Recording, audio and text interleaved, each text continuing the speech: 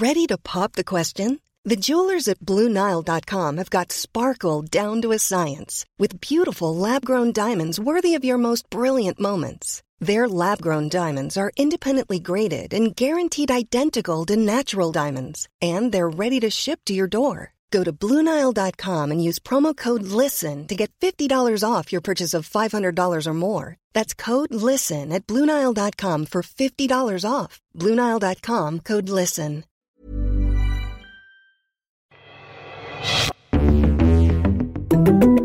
All right, I'm Ryan Grimm, and welcome to Deconstructed. In this midterm, progressive Democrats have been complaining that the party hasn't done enough to reach out to people on a more populist economic level, ceding that ground instead to Republicans.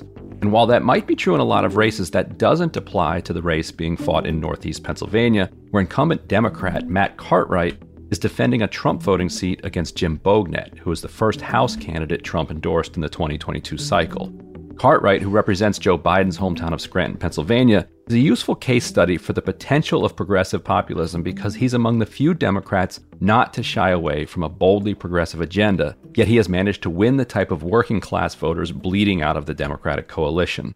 Now here's Bognet in the debate trying to use it against him. Our seniors worked for their Medicare. They deserve their Medicare. John Fetterman and Bernie Sanders are the two people he stands with for Medicare for all. Now, how Cartwright messages those progressive politics is telling. Here's a major campaign ad he released this week, which the campaign provided first to The Intercept. This is a great place to raise a family, but in order to do that, we need good jobs that can lead to careers. You know who understands this? Matt Cartwright. That's why he's helping to bring a new plant, creating thousands of jobs and cheaper gas prices. He's working to fix our supply chain and bring jobs back from China. He's proven that he's not afraid to take on big corporations. Matt is not a politician. He's a fighter, and he's fighting for people like me. I'm Matt Cartwright, and I approve this ad. Now, Bognet has been running on what has become the standard Republican issues, while highlighting his connection to the area with at least 2 ads that show him kicking a game-winning field goal for Hazleton Area High School in 1993. A little fun aside here, I recently took my great-aunt Mimi to Hazleton for her 75th high school reunion. I did not see any statues of Bognet for his game-winning kick, but here's that ad. Around here, we used to win a lot. Bognet's kick is up, and it's good. Hazleton, 10-7. But things have changed. China cheated us on trade and sent us the Wuhan flu. Illegal immigrants took our jobs, spread crime, and sent taxpayers to bill. President Trump fights for us, but he needs teammates. I'm running for Congress to fight for the Trump agenda, build the wall, and put America first. I'm Jim Bognet, and I approve this message. Now, Bognet's career has involved time on Wall Street and also working for Arnold Schwarzenegger, Mitt Romney, and John McCain, not exactly favorites of the MAGA faithful. He has also toiled in the swamp, doing communications work for the Democratic-leaning PR and lobbying firm Glover Park Group. What makes Bognet so fascinating to me is that if even Bognet can reinvent himself as a MAGA Republican and sell it successfully, the movement really has no limits on the Republican side. Revolutions don't just need die-hard true believers, they need converts too. Now, Cartwright has tried to hammer Bognet for those DC ties. In the most brutal ad, this one from the House Dems Super PAC, he gets hit for his lobbying firm doing work for the Saudis against 9/11 victims. Newly declassified documents show links between the 9/11 hijackers and Saudi nationals with connections to the Saudi government. The Saudi Arabian government implicated in the 9/11 attacks. So the Saudis hired Jim Bognet's DC lobbying firm, paying Bognet's firm over $1 million to prevent victims' families from suing the Saudis. Jim Bognet, if he stood up for them, why would you ever think he'd stand up for you? House Majority PAC is responsible for the content of this ad. So last week, Cartwright and Bognet met for the first and only debate of the cycle, and it was a case study in what the politics of dueling populism would look like if both parties fully embraced it. To dissect the debate, I'm joined by Rachel Bovard, who is Senior Director at the Conservative Partnership Institute and was sometimes my co-host and counterpart back when I was doing Hill TV's show Rising. Rachel, welcome. Thanks for having me. And we're also joined by John Petrizzo, a Cartwright supporter from East Stroudsburg, who himself was actually a subject of that debate. Petrizzo appeared in a Cartwright ad wearing a MAGA hat while professing his support for the Democratic candidate. Here's a little bit of that exchange about John. Matt Cartwright has no shame when it comes to politics. He plays dirty and he plays rough. And he had a Democrat put on a Make America Great Again hat to try to fool you. That's all utterly false. John Petrizzo is the name of the man. You can go visit him on Route 209 in Pike County. He's a terrific guy. So we took Cartwright at his word. We reached out to John, and indeed, he's said he'd be happy to talk to us. John, welcome to Deconstructed. Well, it's a pleasure to be here from beautiful downtown Bushkill, Pennsylvania, more commonly known and penned by me as the center of the universe. I'm happy to be here. Well, John, while I've got a Pennsylvanian on the line, I wanted to ask you quickly about the Fetterman-Oz debate, and then we'll get into the Cartwright-Bognet, but everybody around the country is talking about this one. Who were you backing in that race? Did you watch the debate? What did you think? What are people saying about it? Well, I personally met Dr. Oz months ago, and I decided then that I was going to support him. Fetterman, his look is not appealing to me. The goatee, the bald head, the tattoos, it's not my cup of tea. Although Fetterman did well under the circumstances with his stroke, what really scares me is if Fetterman cannot complete his term, you might have somebody like Rachel Richard Levine or Governor Wolf as his takeover person. And that scares me to death. Well, let me ask you, going back to the Cartwright, thanks for that, going back to the Cartwright-Bognet debate, what kind of ads are you seeing back in the district? I just played 3 different ones that have been playing throughout the cycle, but how much are they saturating cable and other TV, and what are the messages that you're kind of getting from the 2 candidates if you live there? Well, first of all, I march to a different drum. First of all, I try to meet the candidates personally, look them in the eyeball, and ask them questions that concern me the most. And basically, I've done that, especially in the Cartwright-Bognet race.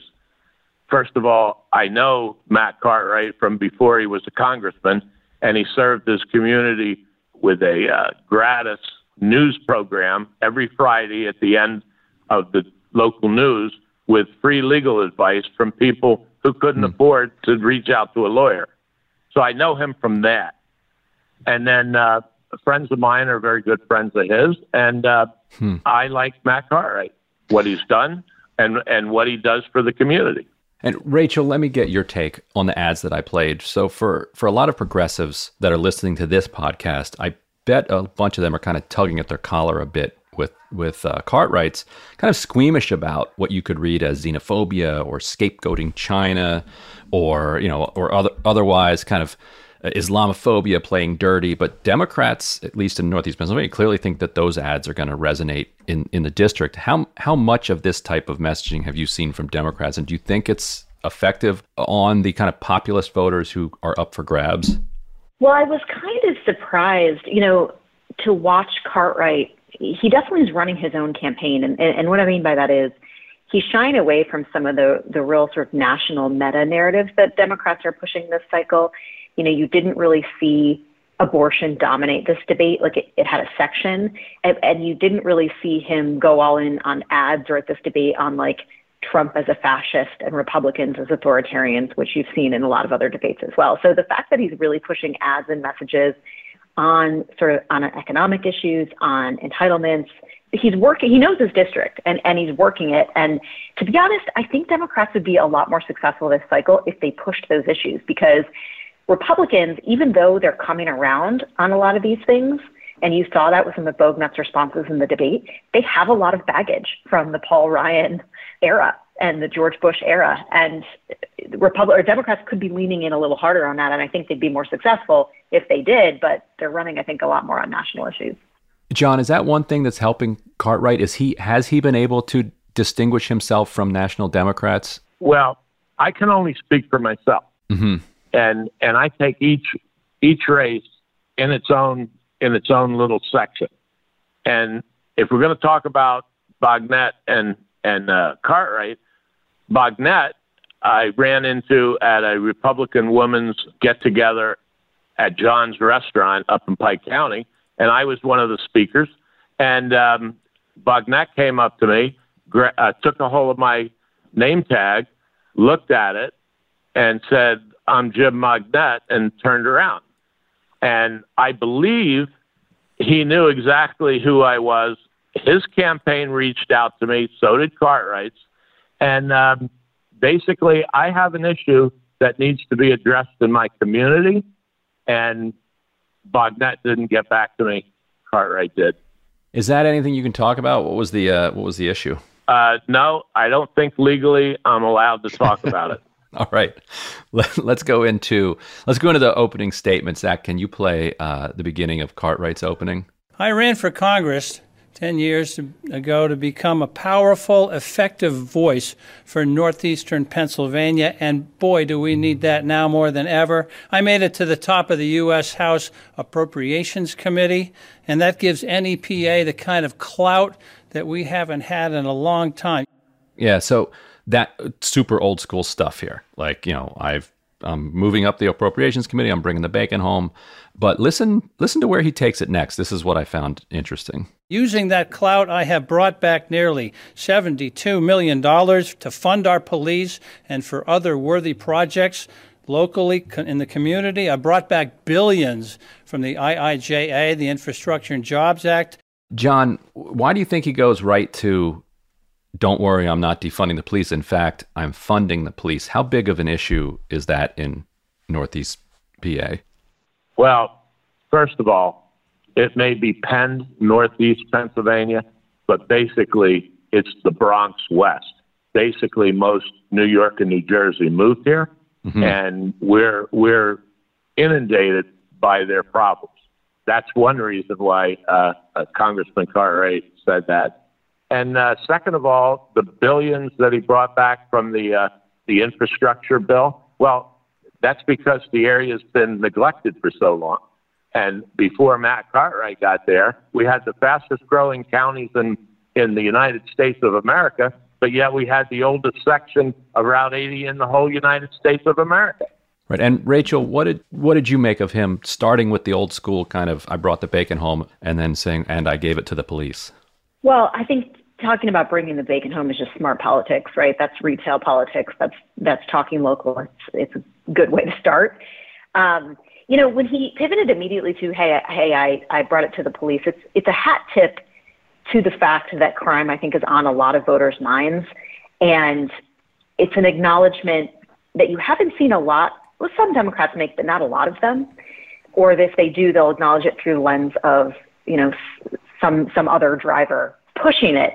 But I was curious, how that message would be received back in Washington, in the Democratic conference. Like, is there a place for Matt Cartwright if this is what he's saying in his debate? That was my initial response. Yeah, and my guess is that they're at the point where they're letting people, even progressives, are just letting people say whatever they need to say at this point back at home.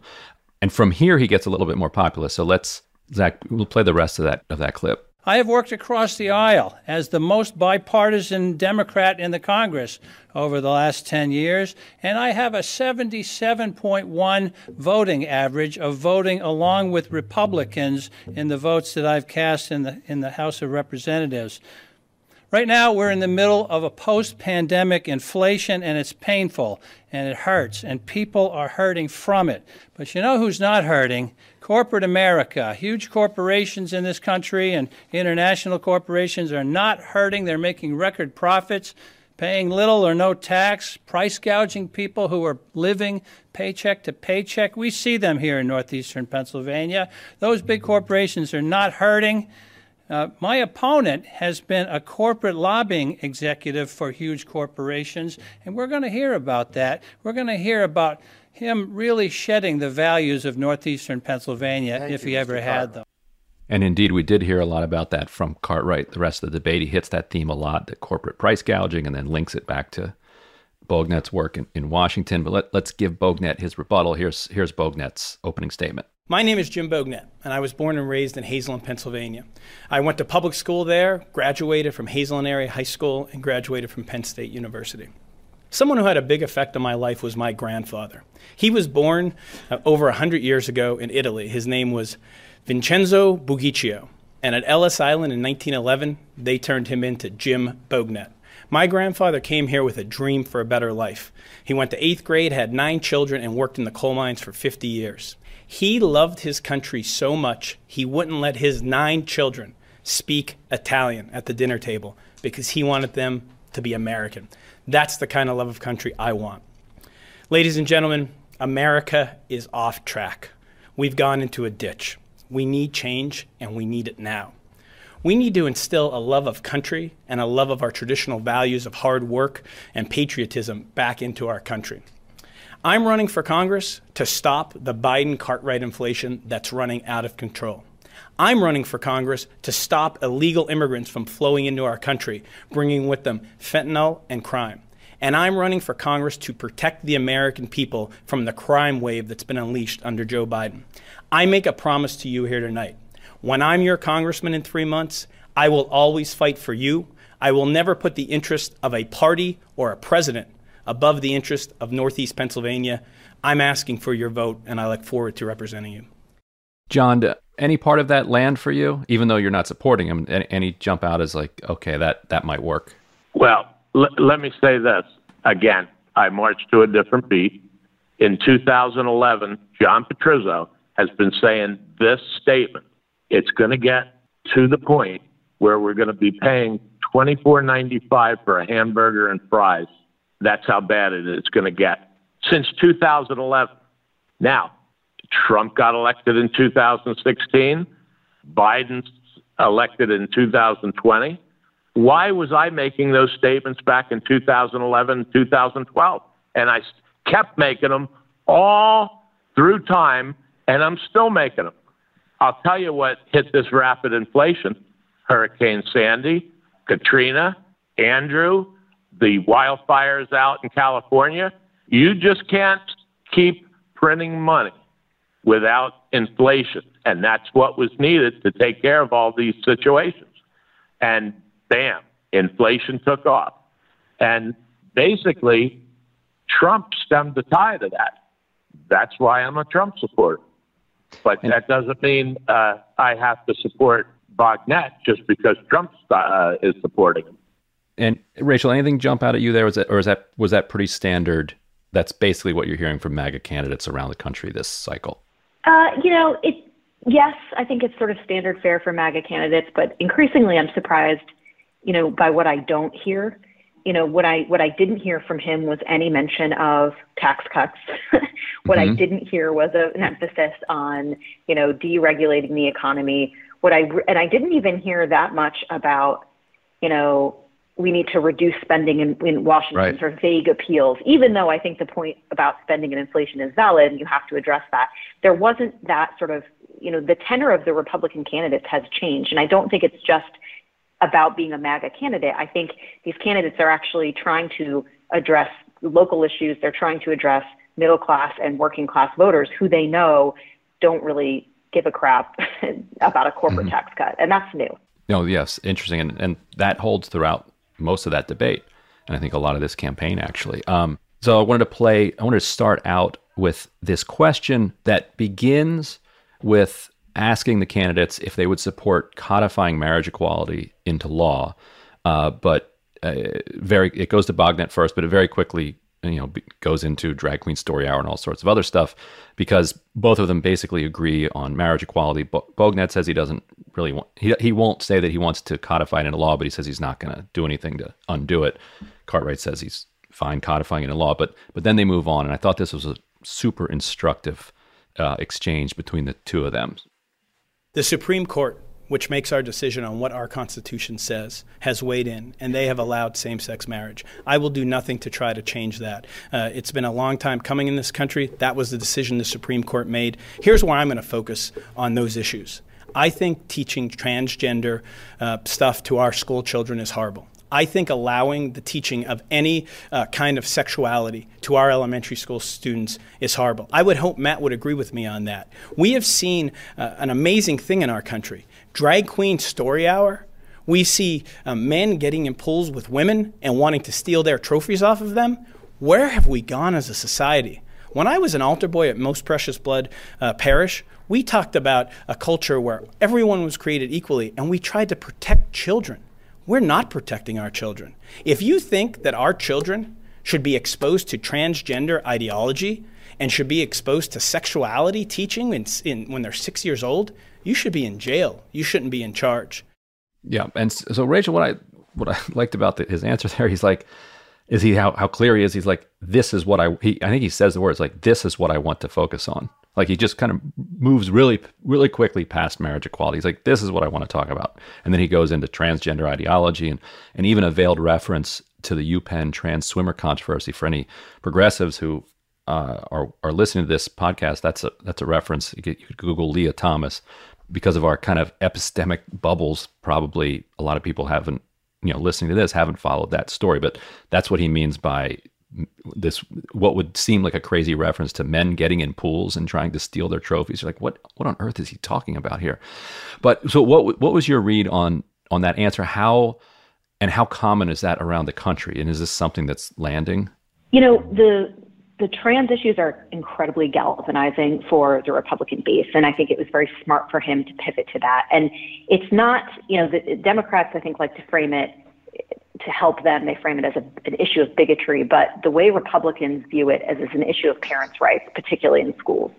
And it is definitely turning out our base. It is a base motivator issue, and Republican candidates want to be seen as protecting the rights of parents around what their kids are being taught in schools, who they're being exposed to, what kind of material they're reading.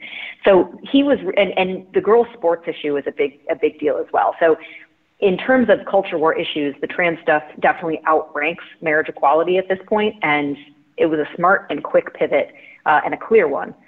He looked at the polls. Right. It's very clear. And John, what was your take on that statement from Bognet? Well, first of all, you have to realize that things are a lot different here in northeastern Pennsylvania than they are in San Francisco or Key West, Florida. So, and basically, when a party puts their platform together, they have to, their planks have to draw as many people as they can. And that's a good point for Bognet. No two ways about it, or the Republicans. It is definitely hitting home to the younger generation with children, and they're going to vote that way too. And so here's how Bognet closed this one out, and then Cartwright's response. We better wake up as a country, because it's happening. Every day you see it, it's happening. They're letting drag queens in. Nancy Pelosi hasn't done anything against it. Matt Cartwright hasn't done anything to stop it. How are we letting this be done to our children? Thank you, Mr. Bognet. Mr. Cartwright. Here come the culture wars again, and this is all a big distraction, folks, from the main play that's going on. The big corporations that got a huge tax cuts, many of them pay little, some of them pay no taxes even though they're making record profits, and they have people like this shilling for them down in Washington and distracting everybody by delighting you with tales of culture war. His biggest donor is $160,000 donor is a guy who's a board member of a Chinese pharmaceutical company. That's why he's distracting you. That's what he's distracting you from with all this culture war stuff. It's not a culture war. It's a war on our culture and our traditional values. And Nancy Pelosi and his friends like Adam Schiff have been waging the war. He attacks me about corporations. He's taken more money from big corporations in Washington than anybody. You know who his number one funder is? Her name is Nancy Pelosi. Tomorrow night, she's having a fundraiser for him, 5 p.m. Maybe he'll let you be on the call. Adam Schiff, Nancy Pelosi, and 20 rich people that represent the biggest companies in the country. That's who Matt Cartwright really is. Thank you, Mr. Bognet. So, John, for the people who you think that original Bognet answer kind of landed for, resonated with, do you think that Cartwright's response there, that this is a distraction, is an effective response or no? Yes, it is. Everything he said is true. But what do? You have to weigh your scales on what's important to you. And that's what I do. I weigh my scales. I weighed my scales when I didn't get a response from Bognet on this important issue that's facing my community. And then, I'll tell you what really ticked me off was Bognet said that he never reached out to me. Well, I have a text message from one of his campaign workers And the text message said that he'll talk to Jim about it and get back to me. They never did. I'm curious, if Bognet had gotten back to you on that and gave you a satisfactory answer, are you basically a Bognet guy this race? No, because I knew then when he looked at my name tag that he knew exactly who I was, what my issue was, right. and there was no way that he was going to address this important issue. Rachel, Democrats or populist Democrats, I should say, for years have been saying, like, this is the way that you respond to this issue. What was your read on Cartwright's response and then also on Bognet's response to Cartwright's response? That actually, you're the corporate stooge. Right. So I think, the emphasis on, pushing back on the economic issues in response to culture war stuff, I think is smart, but I don't think the Democratic Party is letting him do that right now. And what I mean is, in a normal political environment, you can always assume that people's economic issues are ahead of the culture war issues. And I think in some ways that's true in this current climate, right? You're seeing inflation outrank abortion, for instance, in a number of different races. But the reason I think a lot of Republicans are honing in on the trans issues is because they're making a gamble that they're cross-partisan issues. They're making a gamble that, parents, however they're voting, if they consider themselves Republican or Democrat, are going to vote for the person who keeps, the boy off of their girls' soccer team, right? That is going to compel them. And I think you can't argue that it's a niche issue anymore when the president has pushed the trans agenda. He has, trans members of his political appointments. He's hosted the group of trans activists at the White House. He's putting out specific executive orders and pushing regulations on this. It's not the culture war when the president's doing it, right? It's not a fringe issue. And so I think, unfortunately, Cartwright is going to be forced to reckon with that. Whether he wants to do it in the debate or not is a tactical decision. And I think he pivoted probably as best as he could. If I were advising him, that's what I would have probably done. But it's going to be hard for Democrats, I think, to ignore it. And it's at the peril of being able to focus on more populist issues like going after corporations. Now, how Bognet responded, whatever Cartwright believes, he also is dealing with the baggage of now having a party that many members are endorsed by the Chamber of Commerce, right? Where, you don't hear a lot of the old school rhetoric, the old school populist rhetoric from Democrats on trade, on, reducing legal immigration. You heard illegal immigration come up with this debate, but not that. So, he's got a lot of the baggage to be able to distinguish himself, from mainstream Democrats. And I think that's why you hear Bognet hit him over and over again on being a Pelosi Biden Democrat, because increasingly, even though you see some flashes of populist rhetoric out of President Biden, the mainstream Democrats are becoming institutionally, I think, sort of Chamber of Commerce Democrats. So it's a tough sell for Cartwright. Cool fact, a crocodile can't stick out its tongue. Also, you can get health insurance for a month or just under a year in some states. United Healthcare short-term insurance plans, underwritten by Golden Rule Insurance Company, offer flexible, budget-friendly coverage for you. Learn more at UH1.com. Hey, it's Danny Pellegrino from Everything Iconic. Ready to upgrade your style game without blowing your budget? Check out Quince. They've got all the good stuff, shirts and polos, activewear, and fine leather goods, all at 50 to 80% less than other high-end brands. And the best part? They're all about safe, ethical, and responsible manufacturing. Get that luxury vibe without the luxury price tag. Hit up quince.com/upgrade for free shipping and 365-day returns on your next order. That's quince.com/upgrade.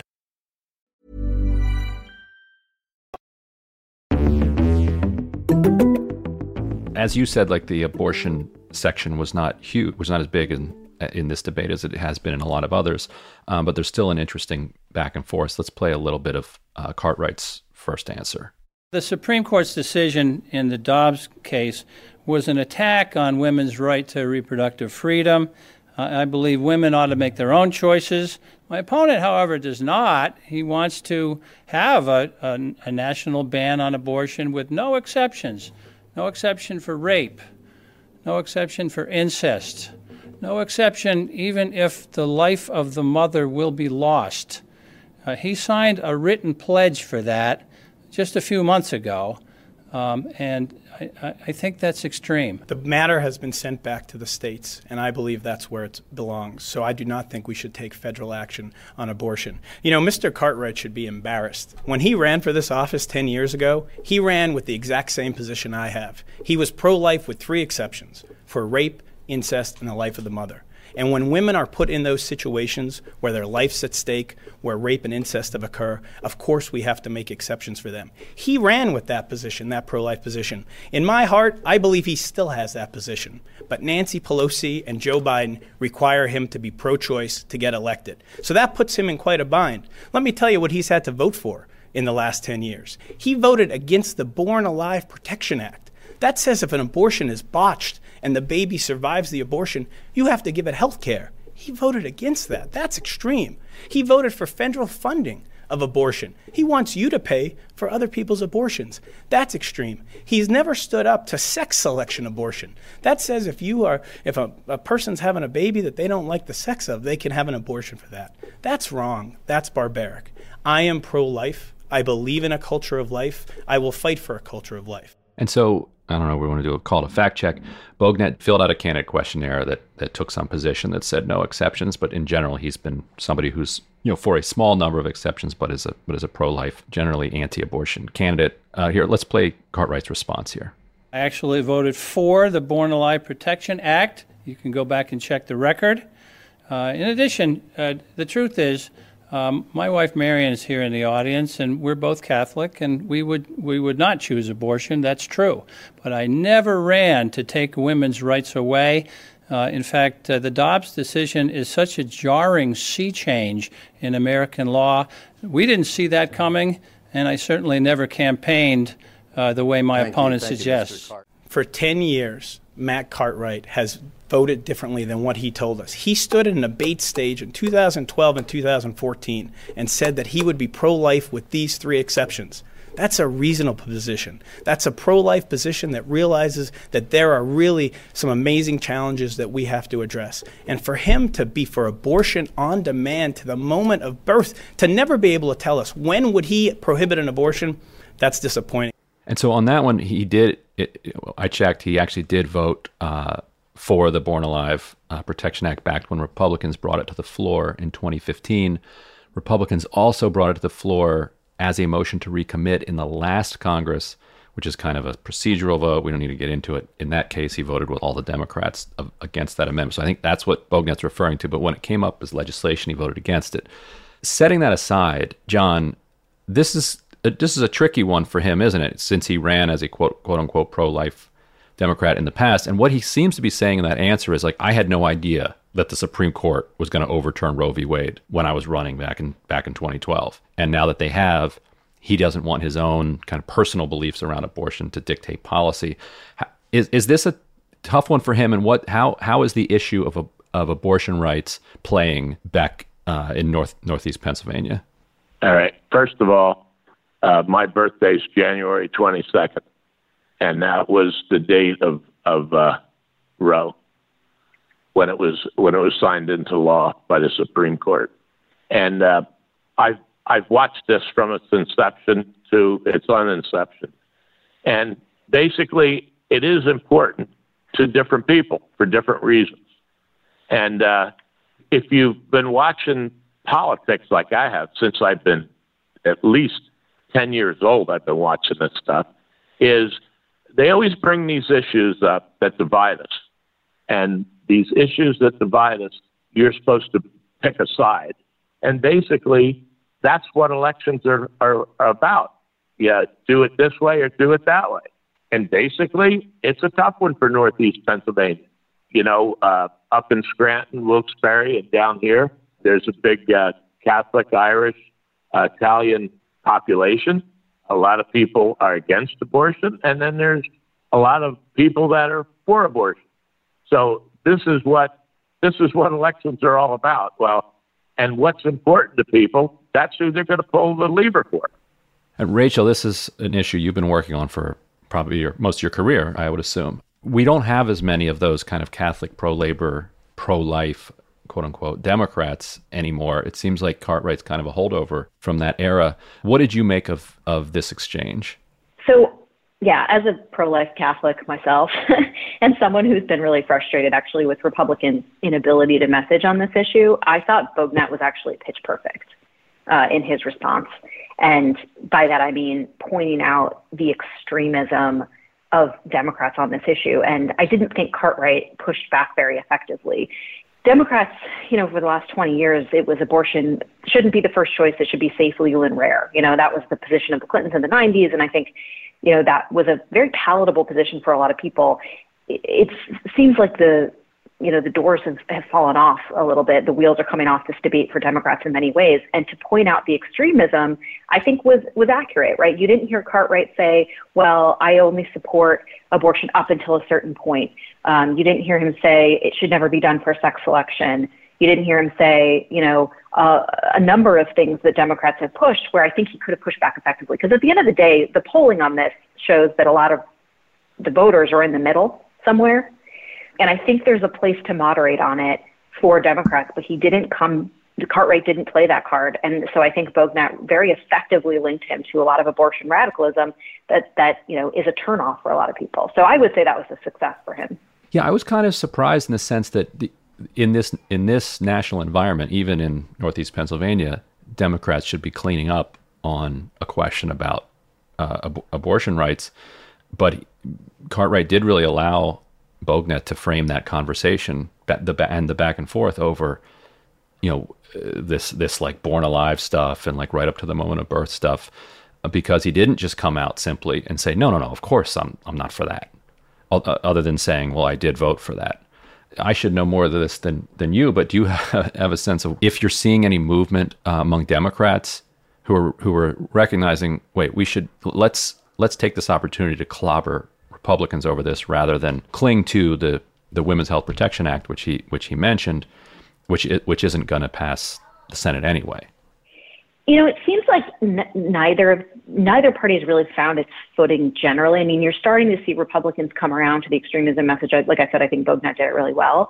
But it seems to me that Democrats are also hesitant to sort of set any kind of limit. And I don't know why. You saw this in the Georgia Senate debate as well. Well, Raphael Warnock was asked very directly, what limitations do you support? When should a woman not be able to have an abortion? And he didn't answer that question either. So, I think that they're clinging. It comes up a lot because, again, the economic situation is dire and there's a lot of Democrats that don't want to talk about it. So they pivot on abortion. But a lot of them, I think, just highlight their own radicalism or extremism of the party generally, where I think it would have helped Cartwright, particularly here, to, as you point out, set a limit. But I don't see I don't see Democrats doing that nationwide. And, that's going to turn off, I think, some of the more moderate voters who may support a woman's ability to have an abortion, but only up to a certain point. Does the reverse extremism backfire? Like, okay, I could see how some moderates might say, oh, well, I do support some restrictions somewhere, but then can you imagine them going all the way the other way and saying, well, let's vote for this party that has a lot of people saying they want to ban it, outright, without exceptions? Yeah, that has been the hit on Republicans, is that, and there are some Republicans who do not support any exceptions. But I think, where I think a lot of them are trying to pivot, and even Bognet pivoted this way as well, is, look, it's an issue of federalism at this point, right? Like, this is self-government and in the states. Like, each community should be able to decide the limit that it wants to live with, or no limits at all, right? That's in some states and in some localities, abortion will become even more unrestricted than it already is. And in some communities, it will become less. That's the decision that was made from the Supreme Court. So I think you're seeing a lot of Republicans answer that with, look, the voters will have to make this decision. Whether that's effective or not, I don't know. We are sort of in uncharted territory, obviously. We haven't had to actually debate this issue like this in 50 years. I'm going to play two more clips. This exchange on Social Security I thought was extremely revealing about our politics today. Let me tell you what's been done to Social Security in the last few years. Inflation has ran at over 8% because of Joe Biden, Nancy Pelosi, and my opponent, Matt, voting with them 100% of the time. They are killing our senior citizens. Let me tell you how. I had a senior citizen in Honesdale call me last week. Home heating was $5.79 a gallon. It cost them $1,200 to fill their tank up. That is because of the Biden-Cartwright inflation. So let me tell you how I think we should protect Social Security. Number 1, no benefit cuts. Number 2, no raising of the retirement age. Number 3, and it's the only way, economic growth. We are about to enter a recession. This recession is caused by the Biden-Pelosi-Cartwright inflation. If we can get our economy moving again, we will be able to bring back the economic growth we had the last 4 years before his best friend Joe Biden came along and destroyed our economy. I actually am concerned about what you brought up about solvency of Social Security, and that's why I'm a co-sponsor of Social Security 2100, to adjust it, to raise the cap so that more people pay into it longer, and so the solvency lasts longer. My opponent, on the other hand, seems to have found an epiphany about Social Security because when he was writing Mitt Romney's policies, he wrote the plan for cutting Social Security, and he called it the big enchilada of entitlements. I object to that word, entitlements. Entitlements is like people are acting entitled. It's not that. It's your money. Social Security is money you paid into. It's an insurance program you paid into your entire work life. I liked Cartwright's answer here, but I'd have 2 criticisms. One is that he doesn't explain what the Social Security 2100 bill is. And we did an episode on this several months ago, interviewed John Larson, who's the sponsor of it. It's a bill that fixes the solvency problem with Social Security and also expands it, makes the payments more generous for seniors. So he could have explained that, but his second problem there, and this goes back to your point about the Chamber of Commerce and this being difficult for Democrats to sell.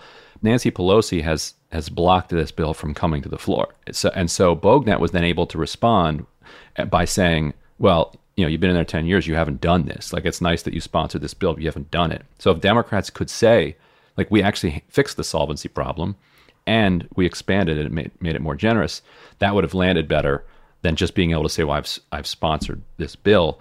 And Rachel, we were talking about this maybe before we started taping, you were saying that Republicans were recently saying that they're going to use the debt ceiling to kind of force raising the retirement age, while somebody like Bognet, who's in a tough election campaign, is like, he just comes out and says, don't worry, we're not going to raise the retirement age. So what did you make from that exchange? Yeah, you are already seeing Republicans in the House sort of licking their chops if they take over the majority, what are going to be their leverage points? And you're seeing rumors that they do want to use the debt ceiling negotiation to raise the age in Social Security. So I did raise my eyebrows when Bognet said we're never going to do that because, it's being reported that his party is actually thinking of doing that, which I think, frankly, would be a mistake. I do think, at some point we're going to have to address the solvency issue. That's a fact. But I think doing it right out of the gate, when you are at this pivot point on the right where, we are moving away from all these sort of fiscal entitlement reform issues that matter, but not in this moment when I think there's far more pressing issues facing everyday Americans. A lot of them came up in this debate. We're talking about gas prices, fuel prices, energy prices, all these things. Do we want to tackle Social Security right out of the gate? No, I don't think we do. And I think there's got to be a much more nuanced way to do it than sort of these blunt tactics. But I do think if you had told me when I started my career in Washington, which was in 2006, in the throes of the Bush era, that we would be having this conversation where Republicans are like, we're not going to touch your Medicare, we're not going to touch your Social Security. You spent your whole life working for it, which is what Bognet said in this debate. It's amazing how the pivot has taken place, and I think it's reflective more than anything else of really what the voters care about right now. And frankly, they don't care about, the old issues that Republicans used to focus on. They care far more about, the kitchen table economic issues. They care about being exploited by powers, beyond their control, global trade, corporations that are out of control, that kind of stuff. And that's why you saw that as the meat of the debate. And Bognet even finished in a counter that I didn't play. He finishes by saying, and I support a higher COLA. I think COLA should be even higher. So he wraps up being the Republican and coming out of that exchange as the one for even more generous Social Security benefits. But John, I wanted to play your star turn in this debate, and it was embedded in this exchange about Trump, where Bognet's hitting hitting Cartwright for impeaching him twice. Let's play this clip. Let me tell you some interesting things about President Trump. The man across from me voted to impeach him twice. He hates President Trump. He stands against President Trump. But you know what's really amazing?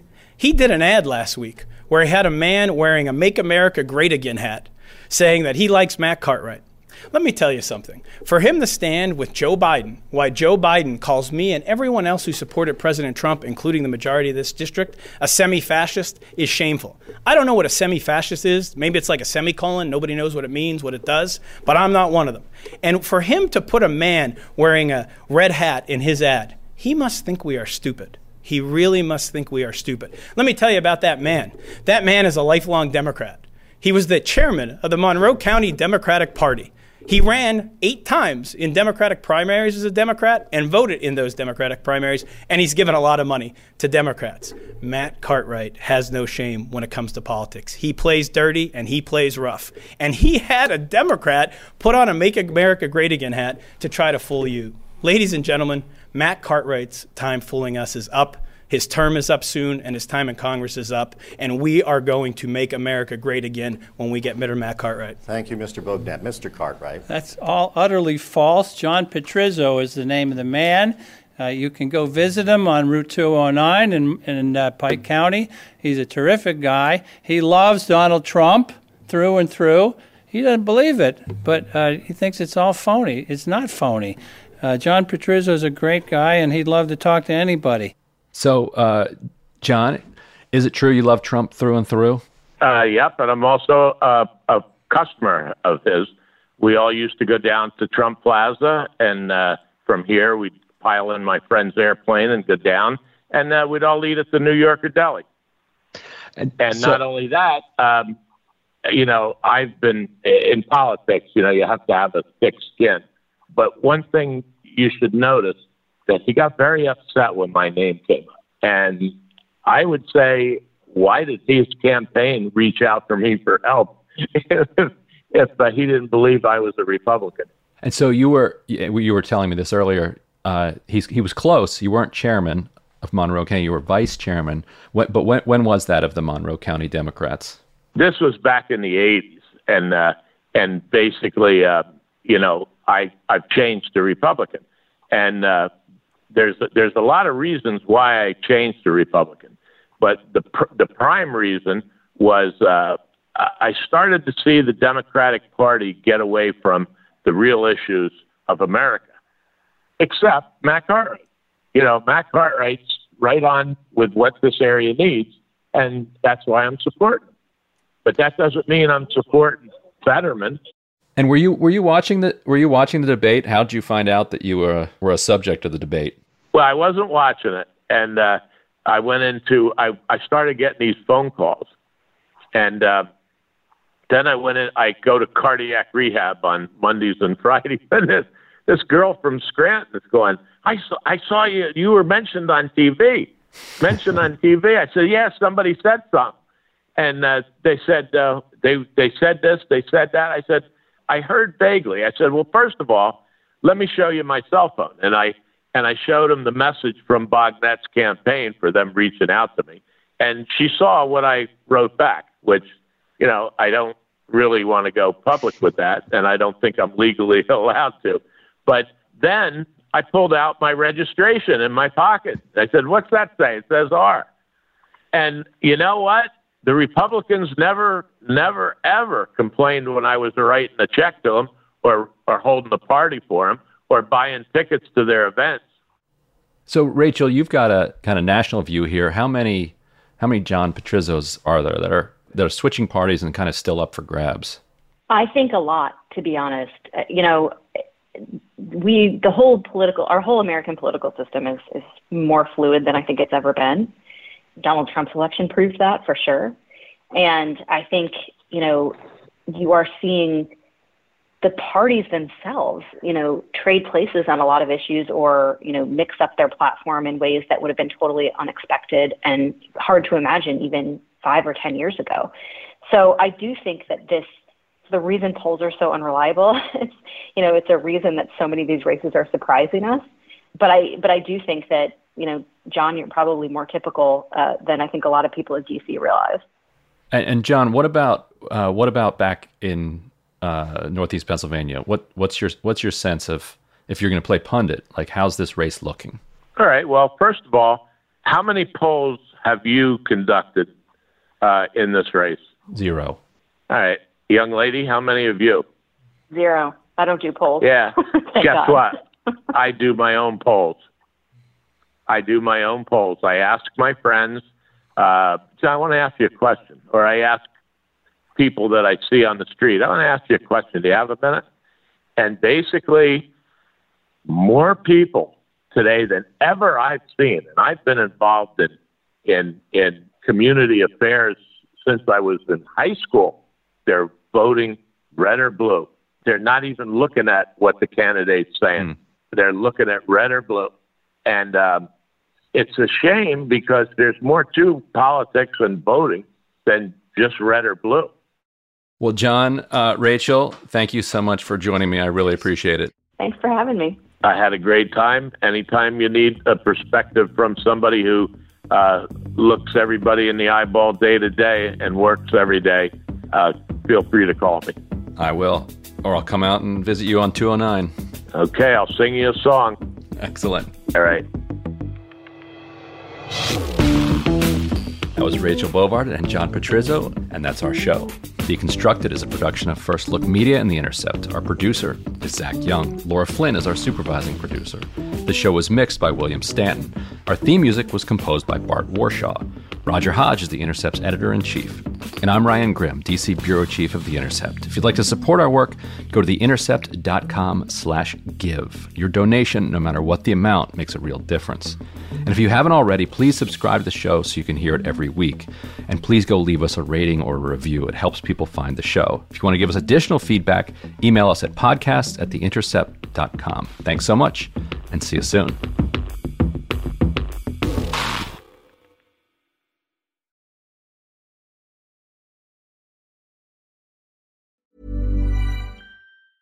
A lot can happen in the next 3 years. Like a chatbot may be your new best friend. But what won't change? Needing health insurance. United Healthcare Tri-Term Medical Plans are available for these changing times.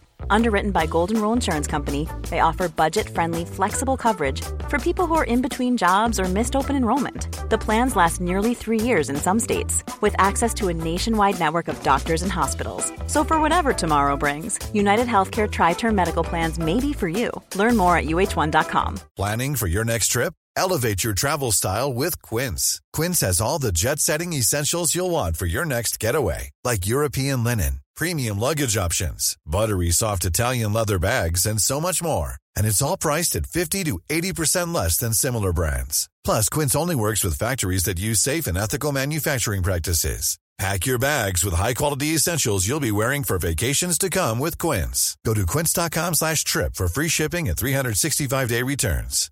Flexibility is great. That's why there's yoga. Flexibility for your insurance coverage is great too. That's why there's United Healthcare Insurance Plans. Underwritten by Golden Rule Insurance Company, United Healthcare Insurance Plans offer flexible, budget-friendly coverage for medical, vision, dental, and more. One of these plans may be right for you if you're, say, between jobs, coming off your parents' plan, turning a side hustle into a full hustle, or even missed open enrollment. Want more flexibility? Find out more about United Healthcare Insurance Plans at uh1.com.